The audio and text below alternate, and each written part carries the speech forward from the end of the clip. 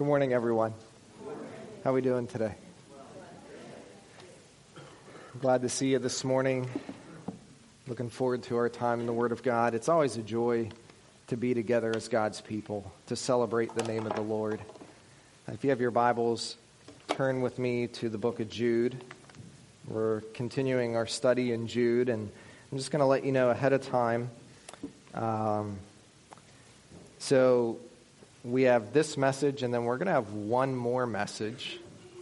The problem is the way that the schedule fell with some of the things that we're planning. It's not going to be until January 8th until we resume Jude after this week. So hopefully you'll remember everything when we get there. But so this morning, there is a shift in our attention in this book. You know, we've been saying for the last several weeks now, or we've not been saying, but we've been learning together about the terrible description and characteristics of false teachers.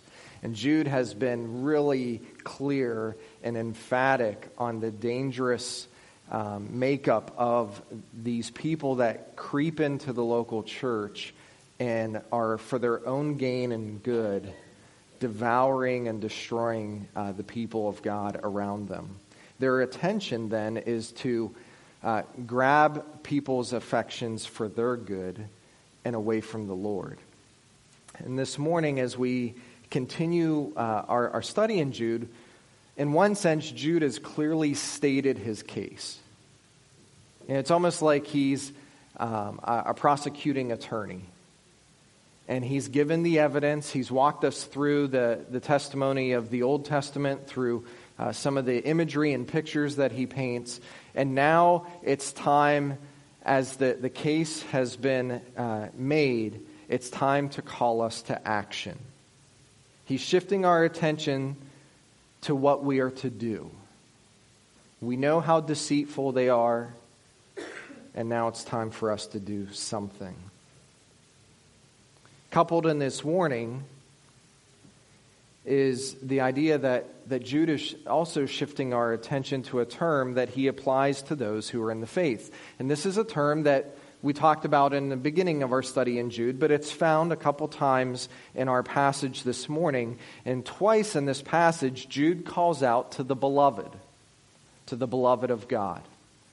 Now, that is the contrast, because for weeks upon weeks in this study, as we've been looking at the false teachers, Jude has had nothing nice to say about them. He has been very clear about his concern of the heresy and the trouble and the damage that they cause to the local assembly of believers. But now we know that Jude is grabbing our attention, and he says, "Beloved, I want you to be aware of these things, and I call you to action." And if you remember from that first message in Jude, this term beloved refers to the dear ones of God. We read this in verse 1. To those who are called beloved in God the Father and kept for Jesus Christ. Then in verse 3, beloved, while I was making every effort to write to you. The attention is on those who are in Christ. To those who have received Jesus Christ by faith, those are the ones who are beloved by God. Church, in Christ, we are the beloved of God. As the beloved of God, we are to press on and to contend for the faith. And yet the testimony of the New Testament is that those who are beloved by God don't get a free pass. And what I mean by that is that we don't get a free pass when it comes to trouble and persecution. The beloved of God, those who are dear to God, don't get this universal, unlimited protection from a sovereign God who says everything's going to be perfect now in this world. We are not given that promise. In fact, we see that the Son, Jesus, he was persecuted. He was executed at the hands of his enemies. And the Father said this of the Son in Matthew 17, verse 5. This is the Mount of Transfiguration, While he was still speaking, a bright cloud overshadowed them, and behold, a voice out of the cloud said, "This is my beloved Son, with whom I am well pleased. Listen to him." Beloved, you get the real sense that Jude is tying connections together. And he is saying, listen, you dear ones of God need to be aware. And he is even thinking, as he's writing to these dear ones, that they're not facing an easy situation. They're not facing a comfortable time. They're not just walking through these seasons of life thinking everything's great and wonderful. The false teachers have come in, and in a very real sense, these beloved are facing persecution. And Jude is writing to encourage them. He's exhorting them to dig in and to contend for the faith. And he ties these connections together saying, listen, if the Son is the beloved of God and he was persecuted, and you are the beloved of God, you will face persecution because we're not greater than the Son. And in a very real sense, he's encouraging them because he knows that these false teachers speak arrogantly, flattering people for the sake of gaining an advantage. And that's where we left off in verse 16. They speak in such a way to make you feel good, but not just even for yourself, for their own gain. They build armies of people around them by flattering them, but it's not for the good of God. It's not for the good of their faith. It's for the good of the false teacher's own gain. They want to seek an advantage. And likely through their arrogant teaching, they were tempting believers to abandon their faith in Jesus. And they were calling them to some crazy, legalistic, sensualistic kind of way of life. But persecution has been a part of the church since its inception. The beloved are persecuted because this isn't our home. There's an early important historical document that kind of speaks to the persecution of the early church. It comes from the early 2nd century, and what I mean by that is between 111 and 113 AD, some 45 years after Jude wrote this letter, there is a historical document that has been preserved that speaks into the trouble, at least some of the trouble that the early church was facing as they were following Jesus in a world that was surely against following the Lord. They lived in a Roman world where the Romans had gods to everything, and Caesar himself was a god. And so we read this early 2nd century document. It's a conversation. It's a series of letters. And it's amazing that it's been preserved this long. It's between two men, Pliny the Younger and Trajan. And so Pliny the Younger was a governor of Pontus and Bithynia between 111 and 113 AD. And it's interesting because these two areas, Pontus and Bithynia, are two of the areas in Asia Minor that Peter writes 1 Peter to the aliens that are scattered, to those who were of the faith that were scattered in these regions. There was Pliny the Younger, who was a Roman governor of this region, and he wrote a set of exchanges to the emperor of Rome named Trajan.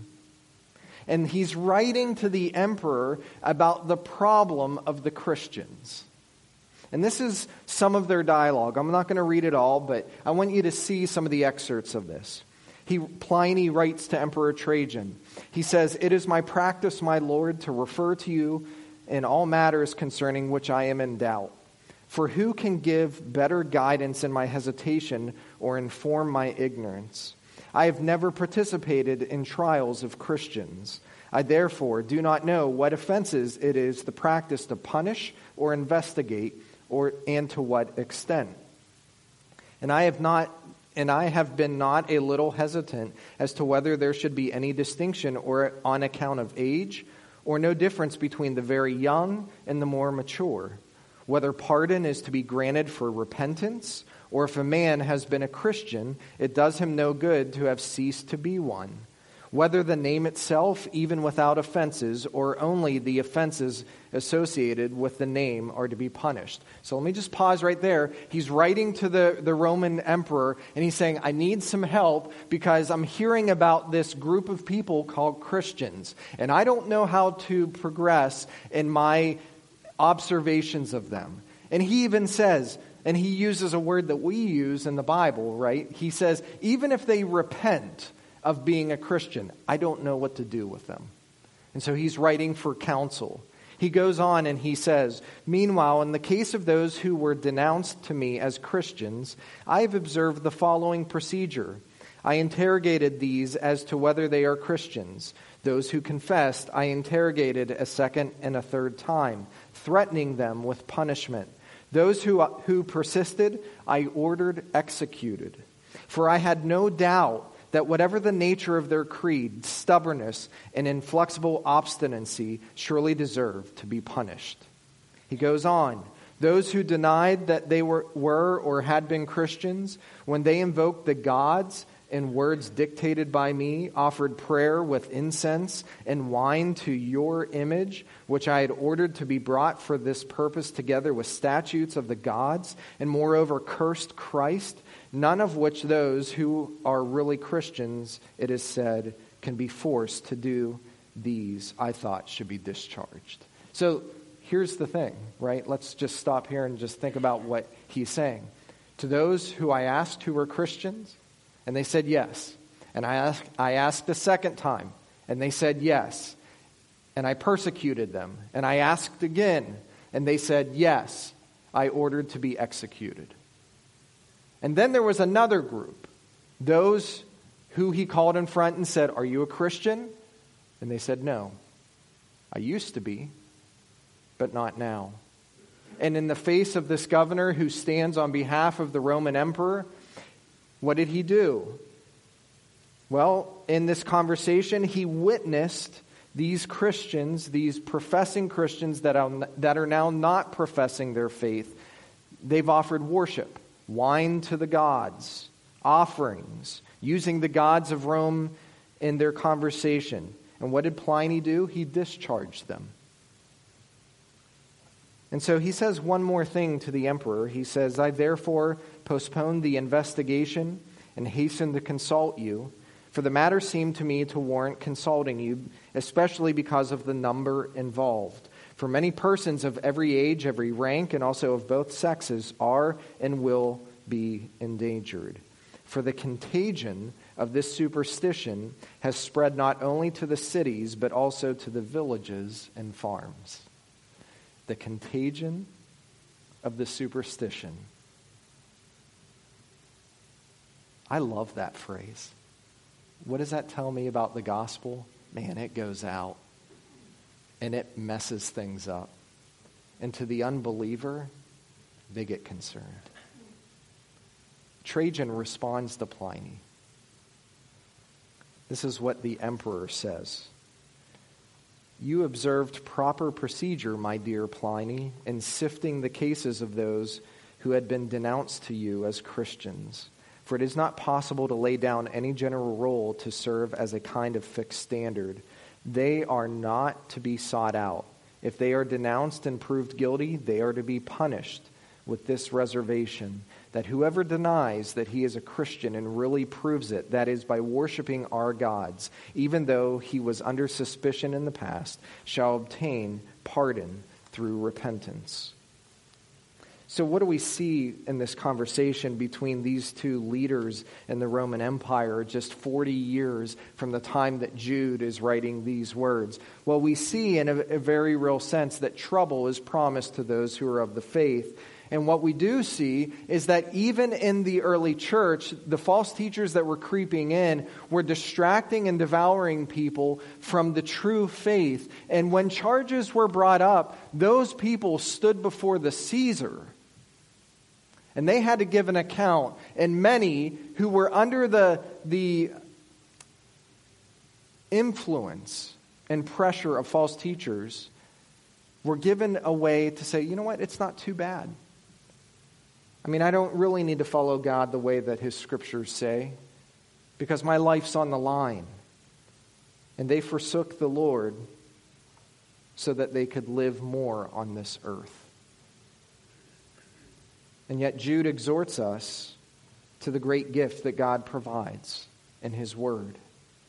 He gives us the ministry of His Word, and He gives us the promise of His presence. And church, there is a beloved in heaven right now that we will meet that were the persecuted in Rome. The very people that Pliny ordered executed. And they're the very people that when they breathed their last in faith in the Lord Jesus Christ, the Lord Jesus said, "Well done, thy good and faithful servant."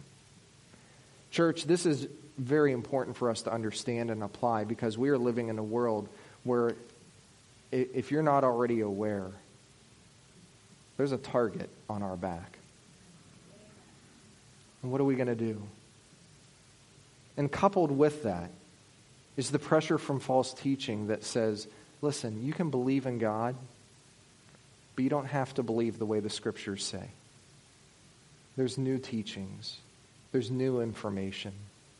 There are new feelings to examine. What are we going to do? And so Jude gives us some exhortations. The first one is found in verses 17 through 19.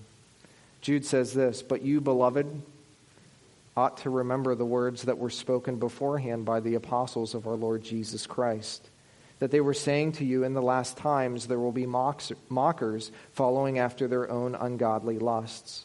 These are the ones who cause divisions, worldly minded, devoid of the Spirit." The first exhortation that Jude gives the beloved is this: remember the words. Remember the words. We're called to remember.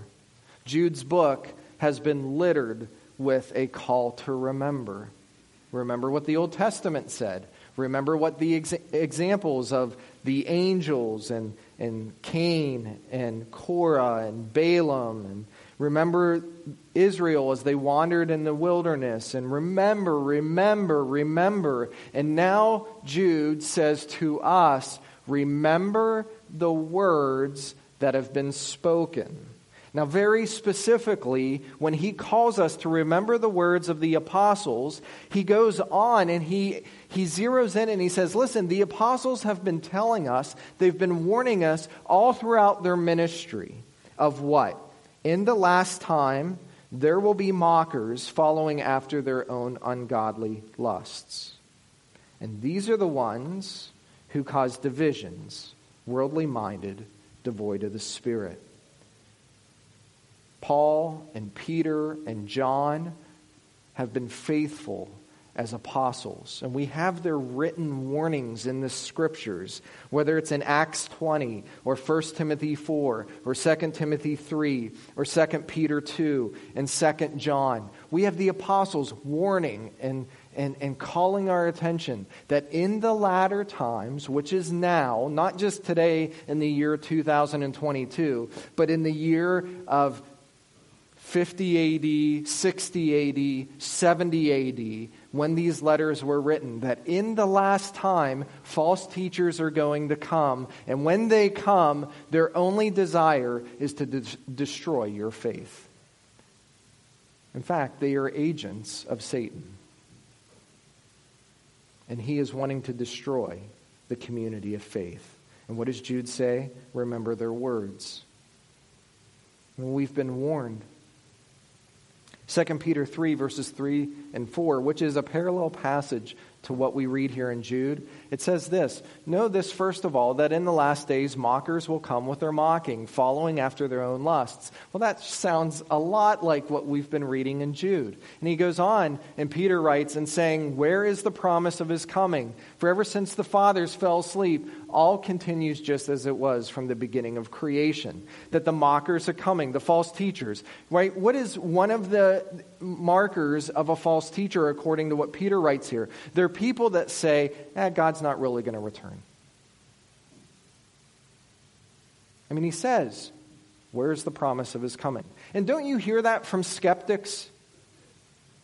I mean, we're a people that believe the Lord is returning very clearly to gather his church to be with him. And they look at us and they say, what are you holding on to? He's not coming. There's no evidence that he's coming. And yet Paul wrote to Titus, in Titus 2, that the promise of Jesus is coming is our blessed hope. It's what we hold on to. It's our assurance and promise of that there are better days coming. These false teachers follow after their own ungodly lusts. It's all about their passions. It's all about their flesh. They build ministries and kingdoms unto themselves that is all about feeling good and standing out. They also cause divisions. They destroy the unity of the fellowship of the saints.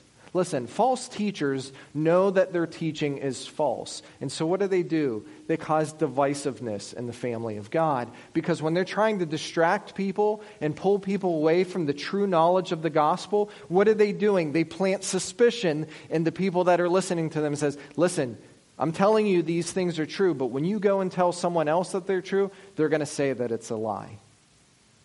They cause divisions. They pit one side against another. They turn believer against believer. Because if they know that they are pressed to what they are teaching, they know that it will not stand. I mean, why do you think Satan is so actively using false teaching today? It's to divide the body of Christ. It's to cause factions. It's to cause divisions.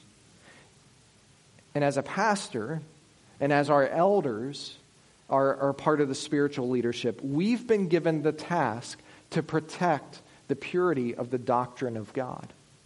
We are to be the gatekeepers of what is taught.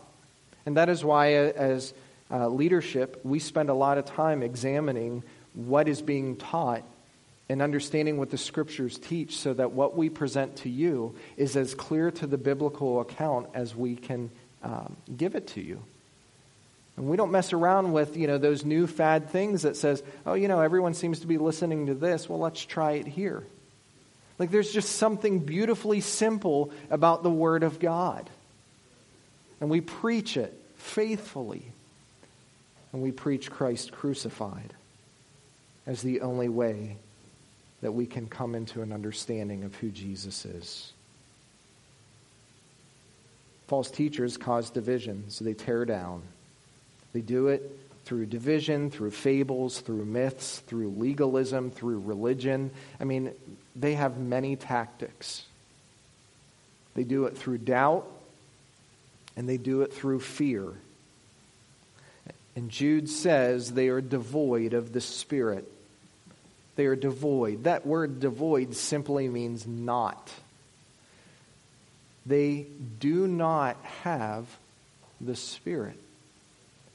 Listen, false teachers do not have the Holy Spirit.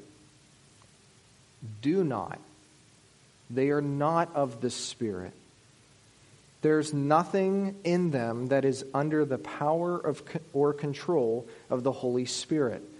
They're charlatans.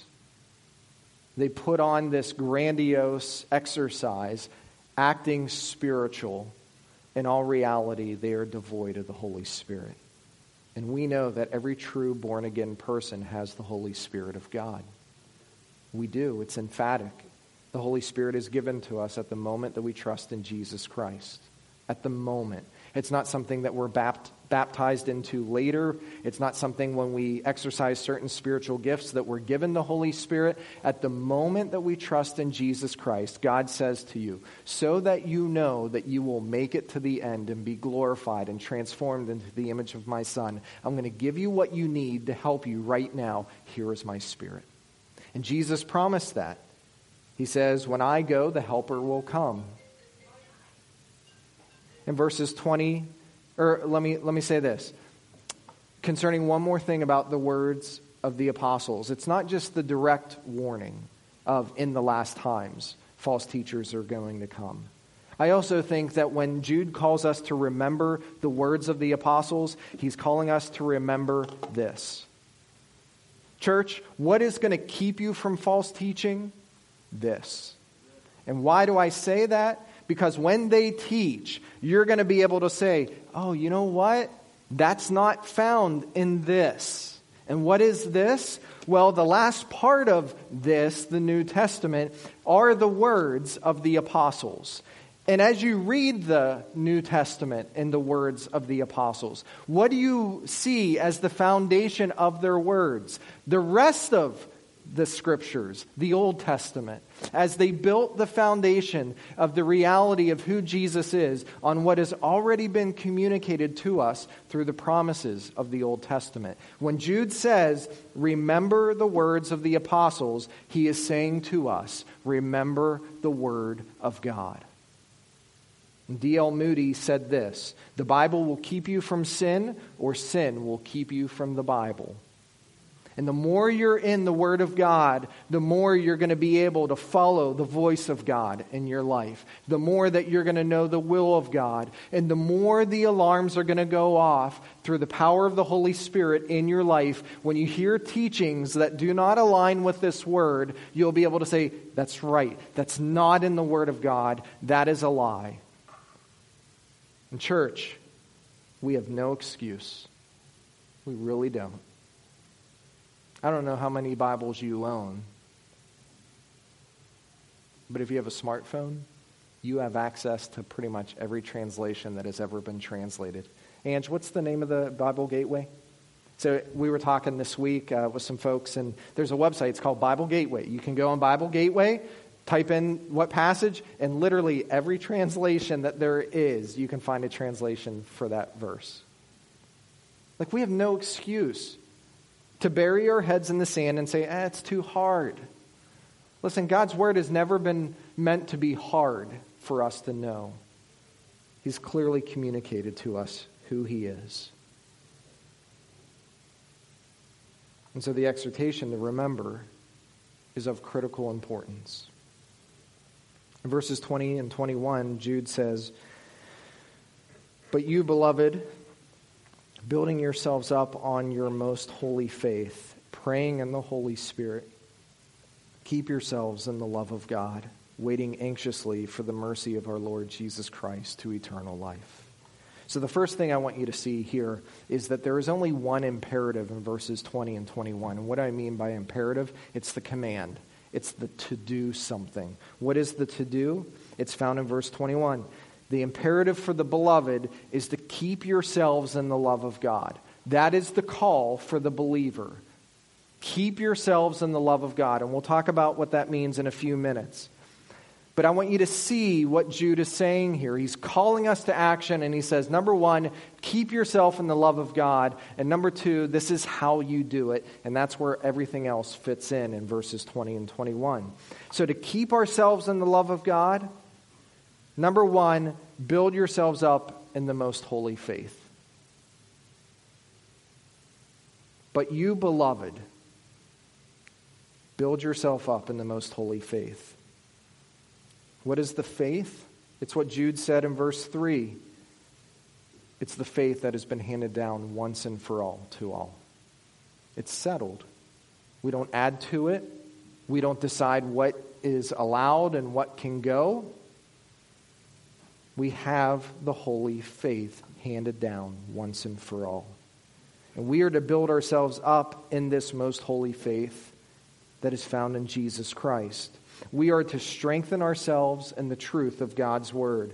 We are to be a people of sound doctrine and practice. We are to be growing in the grace and knowledge of our Lord Jesus Christ. Listen, the reason why so many people get duped by false teachers is because they have failed to build their lives on the most holy faith of the sound words that have been handed down once and for all. I would say this, for every person that has been persuaded by false teaching, it is because they have failed to examine the faith, the true faith of Jesus Christ as found in the Word of God. This exhortation to build up is in the present tense. And so what does that mean? It means continue to build yourself up all the time. Always be building yourself up in the faith. Always. Listen, there's no rest in the faith. We don't get any days off. Right? I'd like to say I've worked out before. That doesn't happen. I have grand aspirations about it. But listen, like I go into every year thinking, this is the year I'm going to turn it around. And it never happens. But if I were to do it, I'd probably say, after a while, I'd say, I'm going to take a day off. And the danger is probably one day will turn into two, which will turn into where I am right now. But in the faith, there's no days off. There's no breaks. There's no cause to take a nap or to be asleep or to think, I'll get to it tomorrow, I'll pick it back up. And this is why sometimes it seems overwhelming to be a Christian, right? I mean, it does. Because you go through your day and you think, oh my gosh, this totally changes everything. And I always have to be aware of it. When is there time for me? Well, here's the great news. It's not about you. It's all about Him. And there's no days off. Because every day is a wonderful opportunity for us to grow in the grace and knowledge of Jesus Christ. And He is so kind and patient to meet us where we are and to give us what we need for the day. But there's no days off. We are always to be about building ourselves up in the most holy faith. The building up of a strong and stable Christian is an ongoing process. It's called sanctification. And we do it to protect ourselves from the attacks of Satan, who is littering our world with false teaching. Radio Bible teacher J. Vernon McGee, who's now home with the Lord, said this. He said, "It is my conviction that since God gave us 66 books, He meant that we are to study all 66 books, not just John 3 and other favorite passages. We study all the books and all the words because all of them are life to us. Beloved, we are to build ourselves up and to pray in the Holy Spirit." Do you see the contrast with verse 19 and what he said about the false teachers? They are devoid of the Spirit. They have no Holy Spirit. There's no Spirit working in them that comes from God. But we, beloved, are to pray at all times in the Holy Spirit. The beloved of God have the Holy Spirit. So what does that mean? To pray in the Holy Spirit. Well, I think it very simply means that we pray an element of His influence. And you might say, okay, that still sounds kind of hard to understand. It means this, very simply. When you pray, God's Spirit is praying with you. And you trust that the Holy Spirit is praying on your behalf as you cry out to God for Him to grow you in the image of His Son. We see this in Ephesians 6:18. With all prayer and petition, pray at all times in the Spirit. And with this view, be on the alert with all perseverance and petition for all the saints. Paul says, be on the alert. We live in a time where we're being attacked. Ephesians 6 is the passage about putting on the full armor of God because there are fiery arrows being flung at us from our adversary, Satan. And he says, put on the armor and pray at all times in the Holy Spirit. And then Paul teaches in Romans 8, in the same way, the Spirit also helps our weaknesses, for we do not know how to pray as we should. But the Spirit Himself intercedes for us with groanings too deep for words. So let me just pause there with verse 26.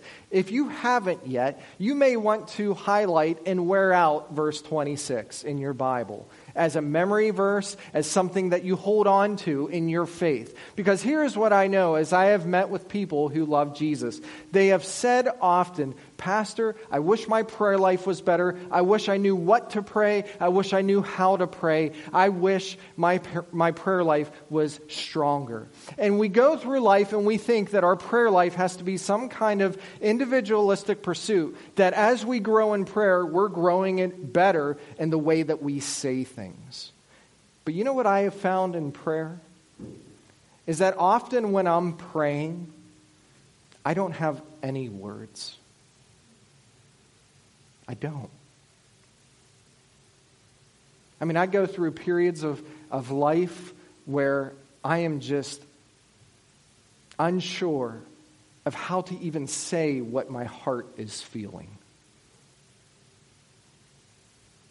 And there is good news in Romans 8:26 for those who are of the faith, because as you pray and bow your heart to heaven's throne, God has given you help. The Holy Spirit prays for us and helps us in our weaknesses, for we do not know how to pray as we should. So if you're a believer today that is struggling in your prayer life and you're just like, man, I just don't know what to say. I get all twisted in my words. And it becomes an obstacle. Can I just give you assurance today? God doesn't care about the content of what you say and being grandiose with all these definitions and words like you're preaching Bible verses to him. He wants your heart. And as you bow your heart to him, and you're honest and sincerity, the Holy Spirit is praying on your behalf. And sometimes the best prayer that you can offer is the prayer that is just silently waiting for God to work. Now you might say, well, Jesus taught us to pray and he gave us words in the Lord's Prayer. Okay, pray that and believe it. That's true too. But what I'm saying is for many of us, we just get overwhelmed with prayer. And Paul is saying you have everything that you need to succeed in your prayer life. You have the Holy Spirit. Listen, church. Well, let me read verse 27. And he who searches the hearts knows what the mind of the Spirit is, because he intercedes for the saints according to the will of God. The he is Jesus. He intercedes for us. He stands on our behalf. He knows the Holy Spirit because they're in the Godhead. This is the Trinity. And he prays on our behalf. But church, we need to know that we are able to live the life God wants us to live, not because you can do it on your own, but because the Holy Spirit is inside of you. Beloved, you have all that you need to live a life pleasing to the Lord. You have every resource you need, and you got it at the moment that you trusted in Jesus Christ. That is why the Scripture warns us to not quench the Holy Spirit. Because we have God's Spirit, we are to live in such a way that we're open to the Spirit's moving and power in our lives. But when we live in the flesh and we do the things that we want to do, and we hear the warnings and we know the Word of God and we push it aside and we say, another day, another day, another day, we quench the power of the Spirit in our lives. We put our hands over His mouth speaking in our lives. And there comes a point when you can quench the Holy Spirit to the point where you're not going to hear His voice. It's time for us to live in such a way that we know that we have everything that we need to live a life pleasing to the Lord. God's Word directs and His Spirit empowers. Again, Jude calls us to the command to keep ourselves in the love of God. And like I said, this is the imperative. As we build ourselves up in the holy faith, as we pray in the Spirit, we're to keep ourselves in the love of God. Beloved, Jesus said in John 14, verse 15, these very simple words, "If you love me, you will keep my commandments." When Jude says, keep yourselves in the love of God, this is how you do it. Keep His Word. And you might say, Pastor, I'm here because I realized I'm not very good at keeping His Word. But as you grow, as you pray in the Spirit, as you use the full effect of the gift of the Holy Spirit in your life, you will grow in your ability to keep God's Word. Because some of you come to this place, right, in your spiritual walk where you're like, man, why do I still struggle with these habits? Why do I still struggle with these attitudes? Why do I still struggle with these actions? Why doesn't God just take it all away? Do you ever think that? Come on. You have. It's like, why doesn't it just go away when I say yes to Jesus? It's because you have an old nature still trying to live, even though you've been given a new spirit and the new nature that you have in Jesus Christ. And you can find victory because victory is found in a risen Savior. And you can be assured of victory over the devices of your flesh because you have what you need in the Holy Spirit. And as God's Spirit is working in your life, He will teach you the Word of God because He is our teacher. And as you learn the Word of God and apply the Word of God and trust the Word of God in your life, you are kept in the love of God. It's not very hard. Like, we make it a lot harder than it needs to be. Open God's Word. And as you open God's Word, ask His Spirit to teach you. And as He teaches you, and as you apply it, you are able to keep yourself in the love of God.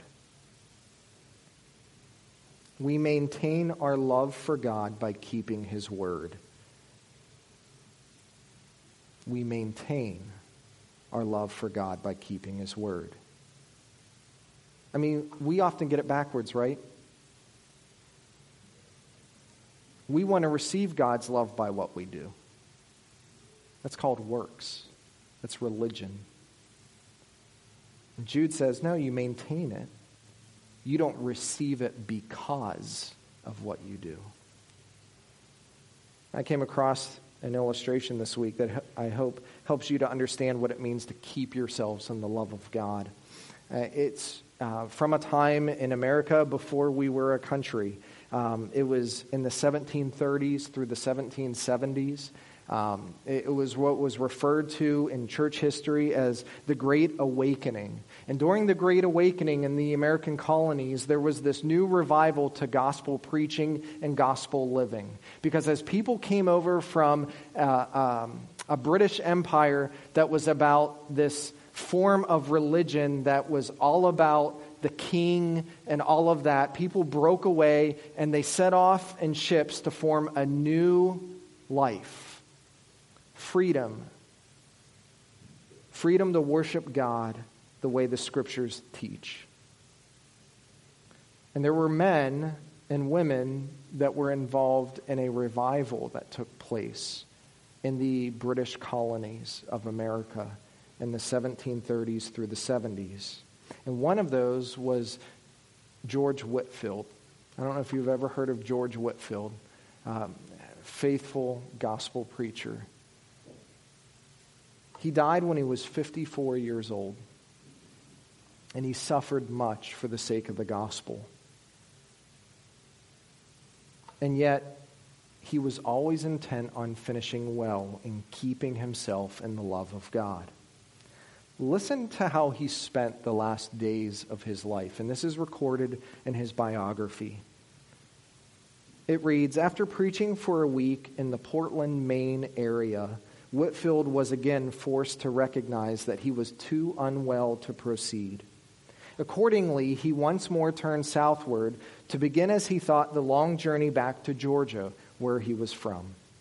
The date was Saturday, September 29th, 1770.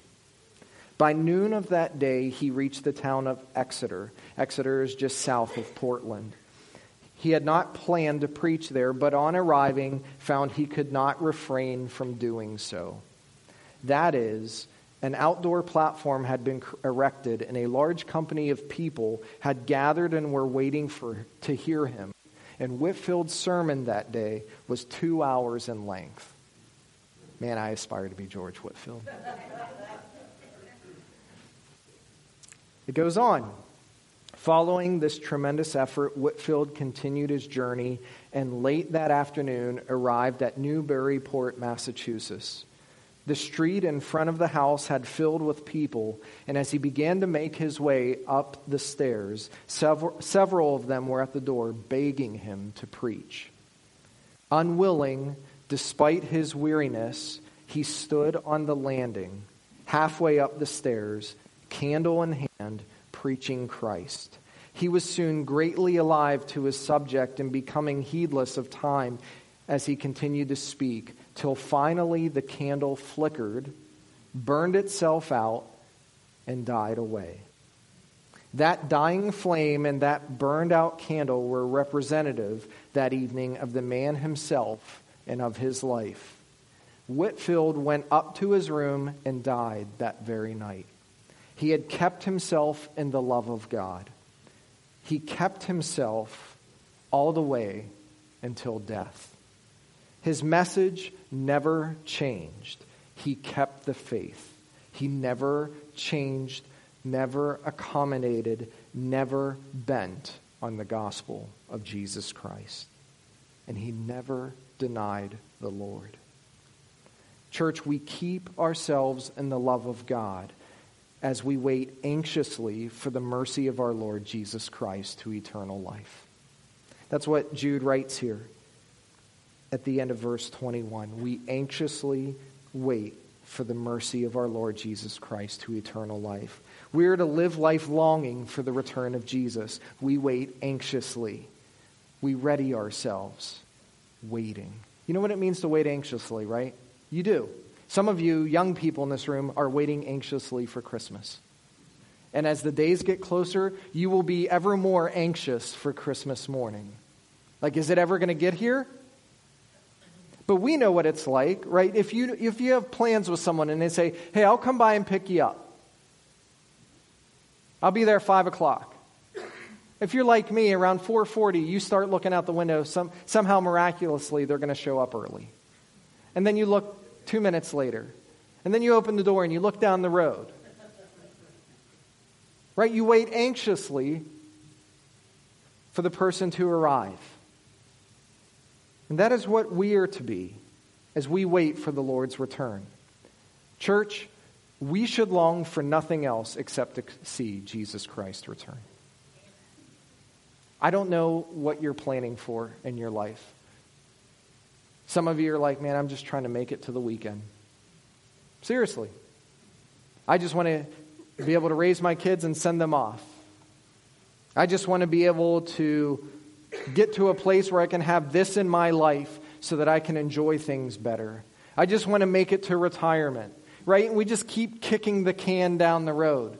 When for every person that knows who Jesus Christ is, our number one affection should be to wait anxiously for him to come and gather us home.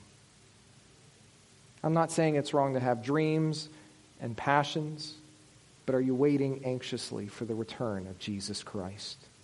We only have a short time to wait before we see Jesus, and we're called to remain faithful to him. Now, the final two words in this passage become an exhortation to be aware of those around us, and I just want to touch on this for a minute. Jude writes, "And have mercy on some who are doubting, save others, snatching them out of the fire, and on some have mercy with fear, hating even the garment polluted by the flesh." So what is Jude saying here? Beloved, as you maintain yourself in the love of God, as you are growing in the knowledge of who Jesus is, as you live your life empowered by the Holy Spirit, building your life on the Word of God, be aware of those around you. Why? Because those around you might be suffering under the tyranny of false teaching. That's what these verses are. It's a warning to be awakened to those around you so that you can have a godly influence on them and rescue them. This is what he's saying. And have mercy on some who are doubting. Listen, there might be people sitting right next to you that are doubting their faith this morning. They're just kind of hanging on. They hear these words, they sing the songs, and deep down they're wondering, is this true? Is this real? Jude doesn't say, as you find out about them, that you cast them away, but he says to us, have mercy on some who are doubting. Within the context of what he's saying here, there are some that are listening to false teaching, and we need to be in their lives in such a way with the power of the true gospel that we witness to them and encourage them. Have mercy on some who are doubting. Save others, snatching them from the fire. The same fire that is set for those who are false teachers, that have been prepared beforehand. Listen, if someone listens to a false teacher to the point where they start believing by faith what they're saying, they deny the gospel and they are set apart for judgment. And Jude says, save others. Plead with them. Show them the scriptures. Implore with them the error of their ways. That's what's so good about the Word of God and being a minister of the Word of God. I don't have to make anything up. As I meet with people and talk with people, we just read the scriptures and say, what did God say? And we leave it there. And the joy of it is as people respond to the Word of God by faith, we are able to snatch them out of the fire, out of judgment. But then Jude gives a warning. And he says, and on some have mercy with fear, hating even the garment polluted by the flesh. And what he says is there are some people that are so corrupted by the peril of false teaching. You should avoid any contact with these people with fear that even their garment would stain you. This is a big deal. We have to be careful. And as we're careful, we should be moved with compassion. Beloved, we have much to contend for. We have much to contend for. Do you see the progression in this letter? Church, I hope you see it. The false teaching will bankrupt your soul. And as you stay close to the Lord by keeping yourself in His love, as you listen to the Word, as you pray earnestly, and as you wait for the return of Jesus, keep watch for each other. That we wouldn't be swayed by any false truth that is not of the Lord. We have a great challenge ahead of us, church. But we have a great God that will help us. Let's pray.